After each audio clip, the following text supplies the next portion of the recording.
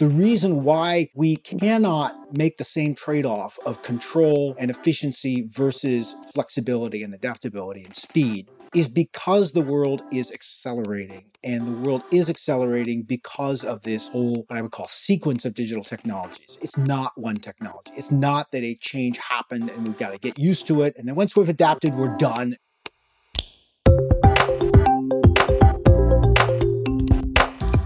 Hello and welcome to The Melting Pot.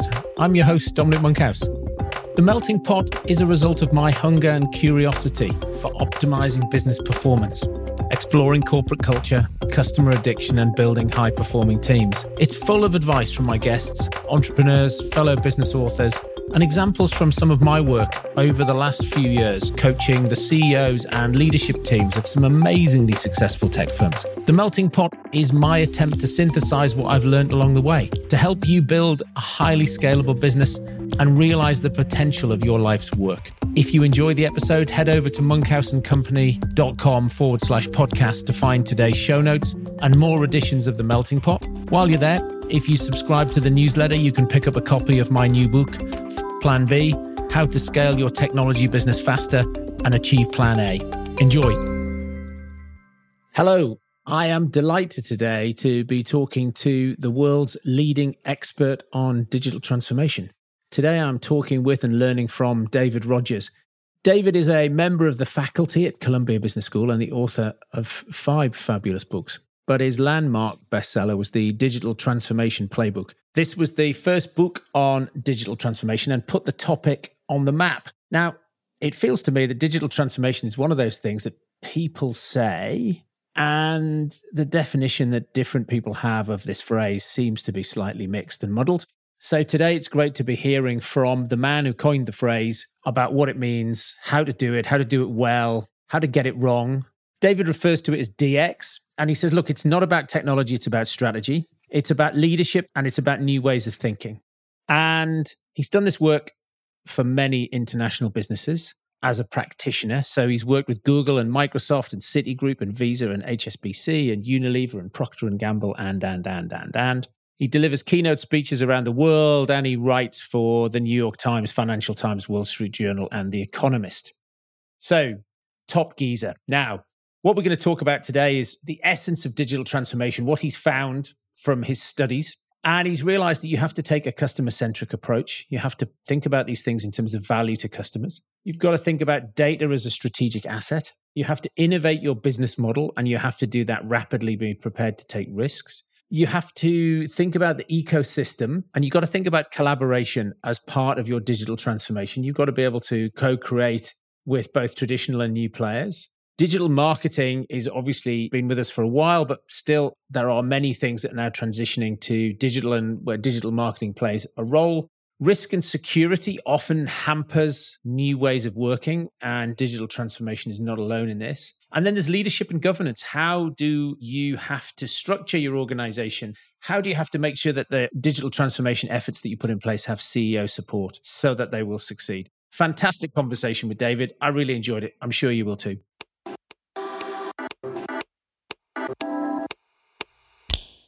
I'm David Rogers. I'm an author, faculty at Columbia Business School, and advisor to senior business leaders. And my passion is helping established businesses figure out how do they transform themselves to really thrive and grow in the digital era. What size of businesses are you thinking of when you say established? So that's a really interesting question. You know, my last book I wrote several years ago, and it was the first book on the topic of digital transformation. And I sort of drew this dividing line in time, actually.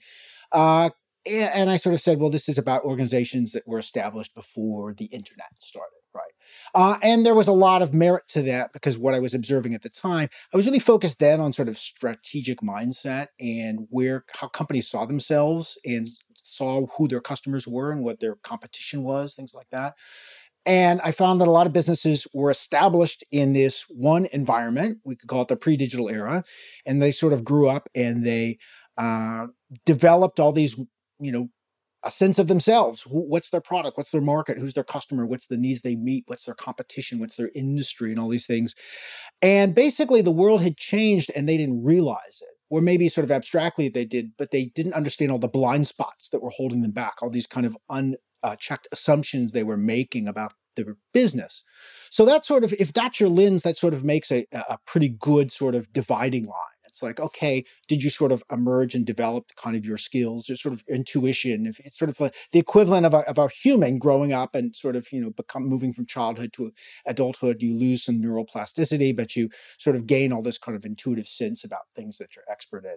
And that can be a big problem then if you're suddenly thrown in a different context and all your kind of assumptions are wrong. Since then, I started working more and more with these companies, trying to go through this journey, right? Who were really rethinking, okay, I don't care what industry I'm in. Maybe I'm in journalism. Maybe I'm in energy services. Maybe I'm an industrial manufacturer of gases. Maybe I'm a retailer around the world. And I'm trying to sort of rethink, where does the landscape look ahead for us in the digital era with new business models emerging, new capabilities, new entrants. And I start to get a sense of where we need to go and some of the opportunities we need to pursue. So it turned out, what's hard about doing that? When I started, I'd ask folks, I'd ask CEOs, what do you see as the biggest, obstacle to your, again, what we were calling digital transformation? And they would say almost to a person, they'd say one of three things. They'd say the technology is hard. I don't have enough resources and money. Or I don't have enough support from the CEO if they weren't the CEO themselves. That was what everyone thought was the hard part. Now, nobody says that, right? I never get that answer. Is that because it wasn't true? Yes. That's what you thought. That's what you anticipated. Until you'd actually done it, that is what looked like the hard part. Fascinating. And then once you actually did it, you found out, not that those things are easy or irrelevant, but it turned out there were much harder things. And so that's what kind of led me to my work at the last several years in my new book. Because it turns out what's really hard and what everybody says now is the organization. It's people, it's change, it's culture. People use different language, but it's about getting the organization to actually change. So it's once you even understand, as hard as it is, that kind of strategic reset and start to see where you need to be going differently and really start to think differently about your business, it's very hard to actually get the organization moving in that new direction. So that became the focus of my work for the last several years, helping companies solve those problems around digital transformation. And what that led me to, the book that I finished and is now coming out, to sort of crystallize that all together. But it also led to a slight redefinition of what do we mean or who do we mean when we talk about digital transformation. Because what I found was I kept having these companies come in to my seminars and workshops or client engagements who were, this is the minority, but they'd show up alongside these big old established, the classic legacy behemoth, and I'd ask, go around, well, what's your organization? And their business was like 10 years old. They were like totally what we would call digital native, if you mean, maybe 15 years old, but they were started after the internet. But I said, oh, that's interesting. Why are you here? And they'd say, everything you're talking about is everything we are struggling with. And that was sort of a head spinner for me. And I realized that when you're talking about the organizational change piece, it's really fundamentally, do you have an established business? Do you have an organization that already has a set of customers, has a set of products, has a core business that you've built your org chart around, you've got your distribution partners, all these things are in place. And as you start to scale, and those things are, of course, vital, the more they become established, the harder it is for you to maintain the flexibility to keep changing as an organization, to keep pursuing opportunities that may be close to your core, but also others that are farther from the core. Opportunities for digital innovation that is pretty straightforward and kind of low-hanging fruit, and things that are much riskier, much more uncertain. These mid-sized businesses, these relatively young businesses, but are fast-growing, they're facing the exact same challenge. So is it just change? Or is it organizational change? You're doing digital transformation because there's a sort of a continuation from your earlier work, or is it? And I think about efficiency and innovation on a continuum, and I see I don't. Okay. Well, that'd be interesting. I'll be keen to dive into that, because often what I see is that maybe up to about 100 people, businesses are still young enough that they still have some innovation muscle, and they get past a certain point and they go, now we need to be more efficient, and process becomes more important than change. and therefore they start to develop this inability to, that plasticity starts to erode. So why am I wrong? Yeah. Well, first, I would agree with most of what you said. I would just change the first characterization of sort of, antipodes versus two sides of the same challenge. So I absolutely agree. Scale is critical to this. What I've seen is what I call complexity. So this all gets harder as organizations become more complex. Change becomes harder. So the continuity, on the one hand, I definitely have some people who like spend a lot of time with me in their businesses, and they come away and they say, really, your work, David, is all about transformation. Like digital is, sure, but this applies to any transformation. And I think that's true. However, although these are fundamental issues and fundamental frameworks and tools and approaches that we can use to solve all these problems, whether it's a digital issue or not, or that's what's driving your transformation. The fact is, we live in the here and now, and we are all doing change in the context that we are in, whatever our particular business and our people and our history and our customers. And right now, the world is the reason why this whole change issue and this need for organizations to become much more flexible and to not be run the way we ran businesses in the 20th century. It's not just kind of by happenstance, right? The reason why we cannot make the same trade-off of control and efficiency versus flexibility and adaptability and speed is because the world is accelerating, and the world is accelerating because of this whole, what I would call, sequence of digital technologies. It's not one technology. It's not that a change happened and we've got to get used to it, and then once we've adapted, we're done and we can enter a steady state, right? It's not like there was the internet and then things stopped. Okay, then there was mobile computing and now things stop. No, every few years we have another. It's when you have a technology that doesn't just make an impact, but it tees up a whole wave of more technologies. Like that's why smartphones were so impactful, because it wasn't just the phone. It was how it unleashed and sort of teed up all these additional technical breakthroughs and new business models and so forth. I think that's what we're going to see with, both generative and predictive AI. We're still seeing, that just keeps coming. And so the two are not irrelevant. The point is, the dynamics of the digital era are what is pushing us and raising the bar and say, look, what we thought was a flexible organization 20 years ago is an inflexible dinosaur stuck in the mud, getting sucked into the La Brea tar pit of today. So that is like the context in which we have to become much more adaptive. When you look back, is it slightly depressing that the rate of expiration of FTSE 100 or Dow Jones top 100 companies seems to be accelerating as well? Here's your life's work, and yet companies still seem to be inflexible and unable to change. No, first of all, I'm just sort of an optimist by nature. So, when I look at the numbers, to put a number, I mean, the FTSE, those metrics are always turn out to be a little sort of, how many companies, what's the turnover rate within the top X biggest companies by some measure.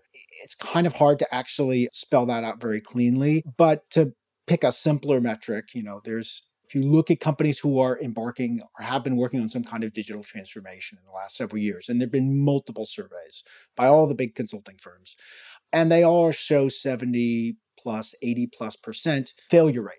Meaning companies are themselves reporting, we have not succeeded. We have not achieved what we wanted through this big allocation of resources and this big sort of strategic effort.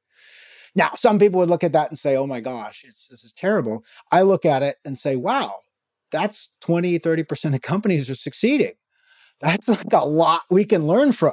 And it's great. And it turns out that the success stories come in many different shapes and sizes and different industries and around the world. So there is a lot to learn. So, I'm very optimistic that, and what I also optimistic, maybe this is more important, is as I have, both worked directly, but also just researched and studied many, many different companies in that sort of minority that are successfully really transforming themselves in meaningful ways, is that there's a pattern. It's not just random. It's not like, well, you probably won't work and, it's just like a shot in the dark. No, they're all doing certain things.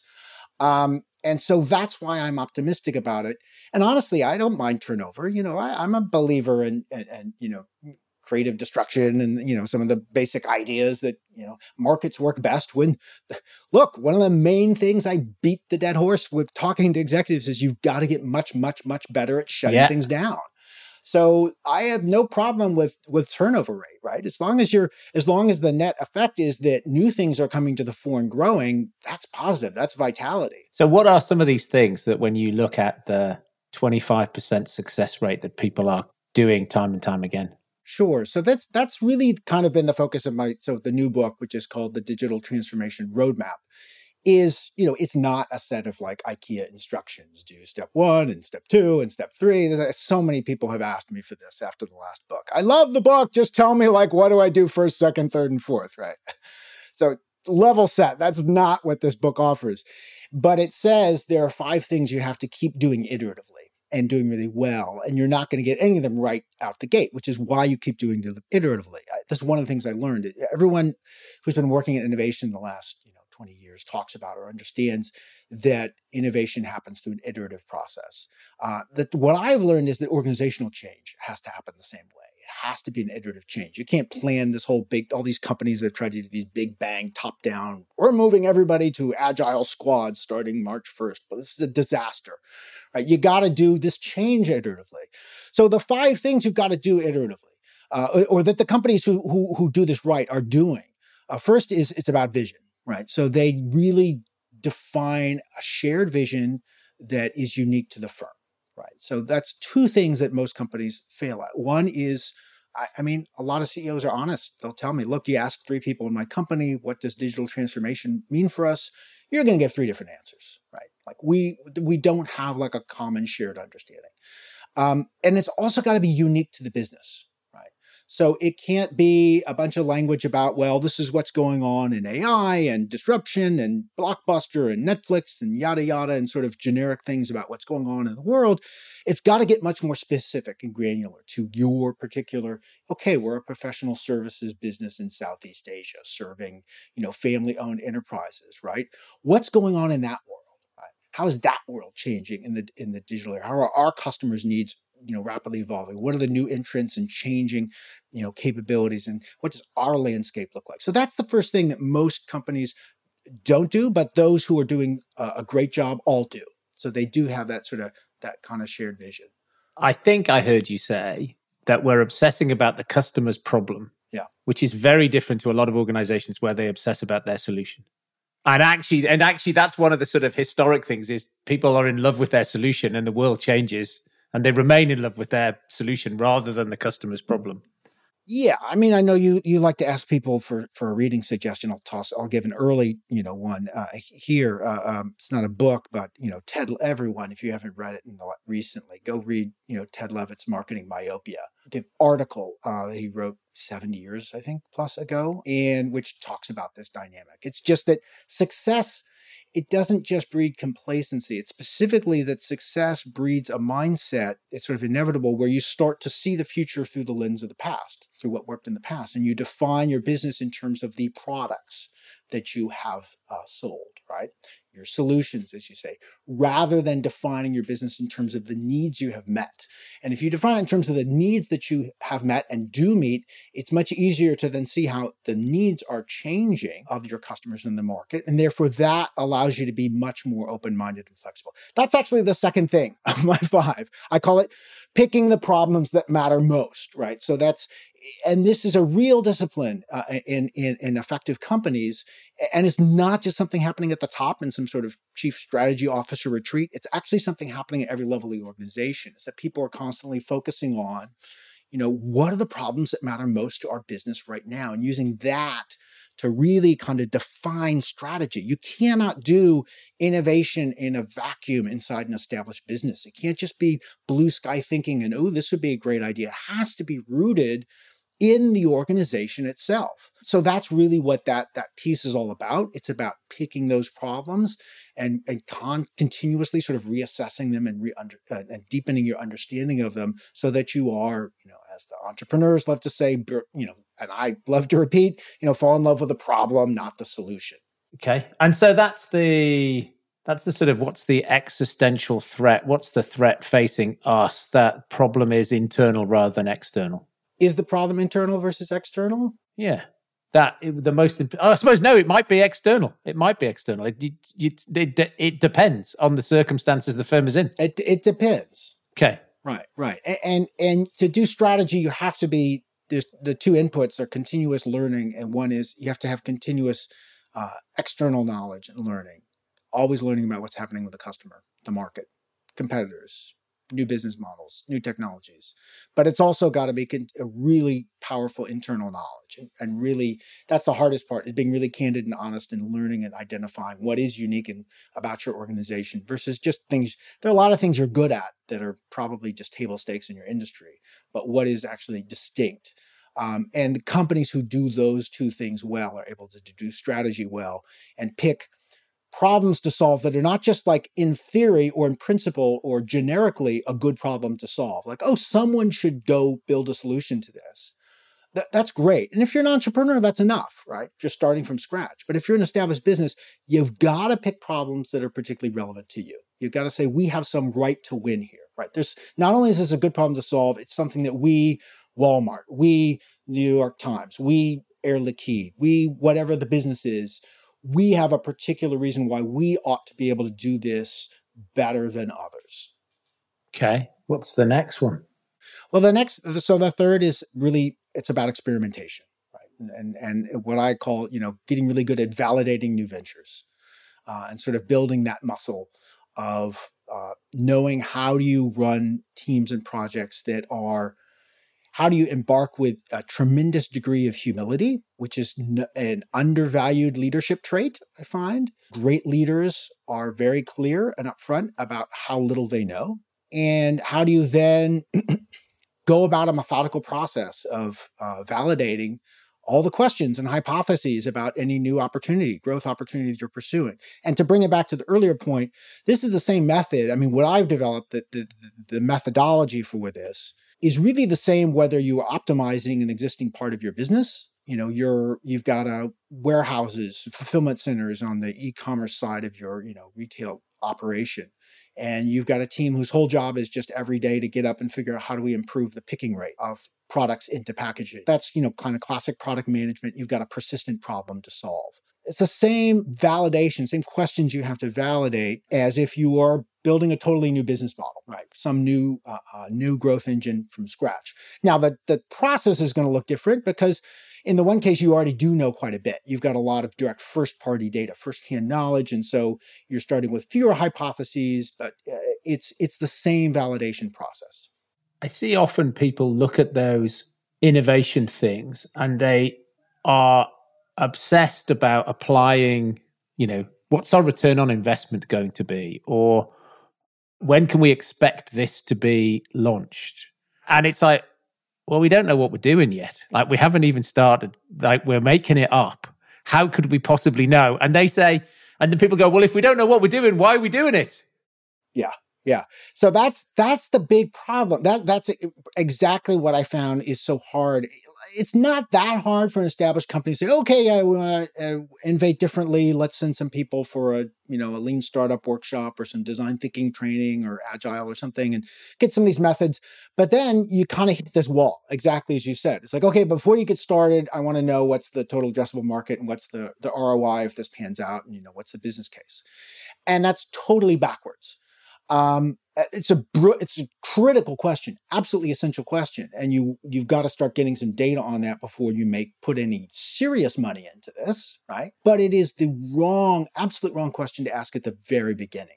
So you have to link this to totally breaking apart the way you fund, right? Resources have to be done on an iterative fashion. And I always say greenlight as many ideas as possible with as little resources as possible. So you kind of flip the script at the start, and then you need a sequence. So that's one of the things I've been sort of working on the most is figuring out how do you sequence all these questions that just come up if you're doing customer development. If you look at the work of Steve Blank and Alex Osterwalder and Rita McGrath and so many others, they spell out this idea that there's all these questions you've got to verify. And what I find is companies and teams get kind of tripped up on what comes first. So those financially driven firms, they all want to start with, well, let's figure out the financials first. and that you can't do that because you don't even know what you're building. Then you've got sort of engineering driven firms, and they come in and they say, no, we're going to build one working prototype, right? We got to see if the technology works, and they're right. If the technology doesn't work, you've got a problem, but that's still the wrong place to start. So they say, well, let's build the whole thing. Just give us like 18 months and like $300,000, $500,000. We'll build like one working version of it, give it to one customer, and then we'll start to learn things. Okay. Then you've got the sort of marketing kind of driven firms, and they say, no, before we build the expensive prototype, let's just create a bunch of wireframes, right? We kind of know the customer's problem. Let's just sort of, let's make a bunch of different kind of wireframes, mock-ups of what a cool, interesting solution might look like, and see what generates, customer demand, product market fit, dry testing, and so forth. That's getting closer, but the problem is there's actually one thing you have to answer first before you do any of that, which is, what problem are we solving, right?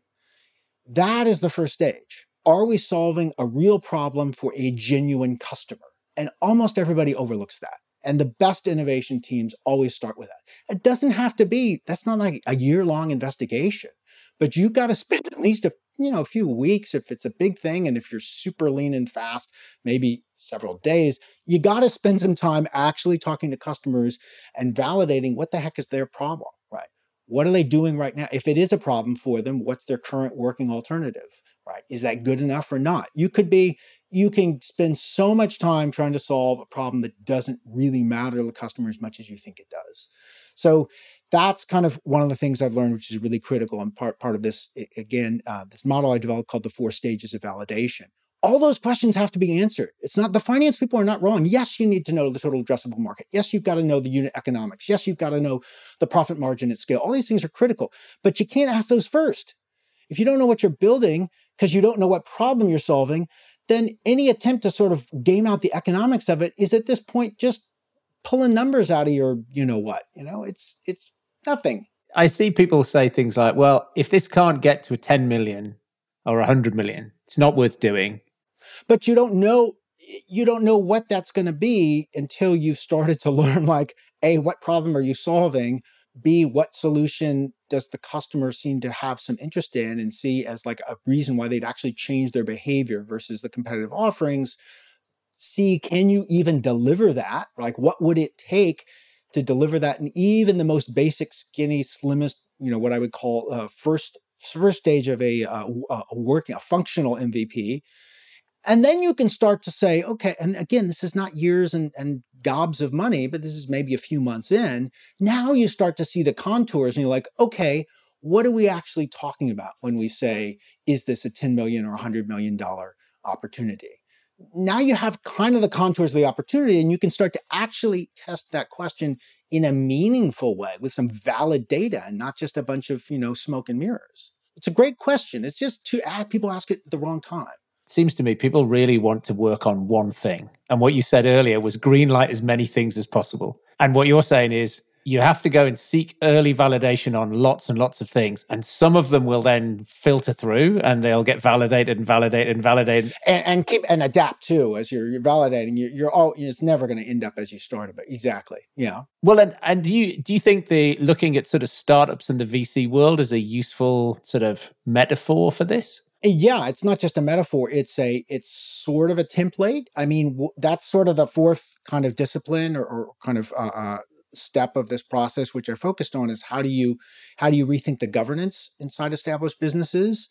And the basic principle is, look, this is not about throwing out everything you've done before and we're all going to just be a bunch of startup folks running wild in a $100 billion company doing our own thing. It's about being flexible. It's about saying we're not going to apply the same rules for budgeting and resource allocation and people and KPIs and metrics and compliance and so forth and approvals and project sponsorship that we do for our core business that we know really well. We're not going to just carry over all those governance rules to new innovation opportunities. And as you start to define and lay out what I call, there's broadly 3 paths to growth, but whatever structures you're creating around them, you need to look at these things very differently. And particularly when you're dealing with any opportunity that's got greater uncertainty to it. That's what I would call a path 2 or path 3 opportunity. The best template is VC funding. Now, it's a little different inside an organization, but you're applying the same sort of model of financing, which is iterative and exponential, and you're applying the same kind of metrics, which is not one set of metrics. The big shift is not which metrics you're using. Your main business, you have KPIs, meaning they like stay in place. And we always know what are the key numbers we're looking for as we run this part of the company. With a new opportunity, they're continually changing. It's an iterative process. What metric you need to measure as you go through the 4 stages keeps changing, even within one of the stages. So the metrics are changing, the finance is happening iteratively, the teams are composed and are governed much more like a startup. They have much more autonomy, much more accountability, and they're much more, certainly if it's getting serious, they need to become single-threaded, which means they're doing nothing but this. So it's a very different, and again, all of these things, it's an adaptation of the model you see in startups and VCs. And I see one of the, I suppose the flip side of narrowing too early into one project is that then people end up with zombies. Yeah. How do I kill this? We spent $3 million in 3 years on this. We just have to keep going until we get out the other side. And they're just pouring money into a pit. It's a disaster. And, sometimes it's called pet project. You've got something that, a lot of organizations, how do things get greenlit, right? It's a single executive sponsor. That's always a dangerous scenario because the best, smartest single executive, if they are making the decision by themselves to sponsor a given project, inevitably they are putting too much, I think this was a term I heard from you, emotional currency. They're putting their credibility, they're aligning it with their reputation, they're like giving it their stamp of approval. All of a sudden it becomes much harder for them to objectively decide, hey, is it time to shut this thing down, to wind it down, to reallocate the resources to another opportunity. So you just set up all these reasons why it's much, much, much, much harder to do the right thing if you have these sort of like individual sponsored projects. So that's why the governance process has to start from that green lighting stage, and you have a different mechanism than that to green light projects. And then how do you kill them? Yeah, well, that's what I call smart shutdowns. You've got to get really methodical about it. There's a lot of things. I mean, part of it is process. It's really only part. So part of it is saying, look, you need to have what I would call an innovation board, growth board, innovation councils, different terms. But basically, it's a standing group that is assigned to oversee a certain portfolio of innovation, efforts, venture teams, I would call them, that are working on somewhat equivalent. You don't want to be comparing apples and oranges. So you don't have people who are investing in like paying down technical debt in the core of the business should not be competing for resources with people who are trying to find a new business model, right? So you've got a portfolio of sort of similar opportunities. You got the board who's looking at it. They're greenlighting. They are doing the iterative funding. And every time they meet, the whole point of iterative funding is you don't do this long, long wait and lots of business case development and planning, and then you get like an annual budget. No, you get a really small amount of resources for a short period of time. And then you've got to come back. And before you start, you're told what data to bring back, right? And then you bring that data back and you look at it and have a discussion and decide, do we release another tranche, another round? So you keep having, and the whole point is every time you meet, the question is, do we shut it down or not? Right. So it just becomes, it's like a very everyday conversation. And that venture council has a budget. So every time they've only got a certain amount of money. So they've got to, if they want to invest more in another than one, they've got to shut another one down. So it forces them to make these decisions. Yeah, and this is critical. They and the teams both have to have that mindset. So part of that is, I find a helpful tool is a venture backlog. So having a set of ideas teed up that you're like, yeah, this is strategically relevant and like an interesting opportunity. It's certainly worth at least spending a little time on and a little resource, doing a first green light. But we're not going to green light everything day one because we've only got X many people. So that's in the backlog. It's like, okay, the next idea in the hopper. That makes it much easier. The thing about that is then when you disband a team, it's not like, better luck next time. Too bad that one didn't work out. We'll call you when we got something for you. And everybody's like, shit, I did bad and we didn't succeed. And now what am I doing? What's going to happen next? And they're feeling anxiety.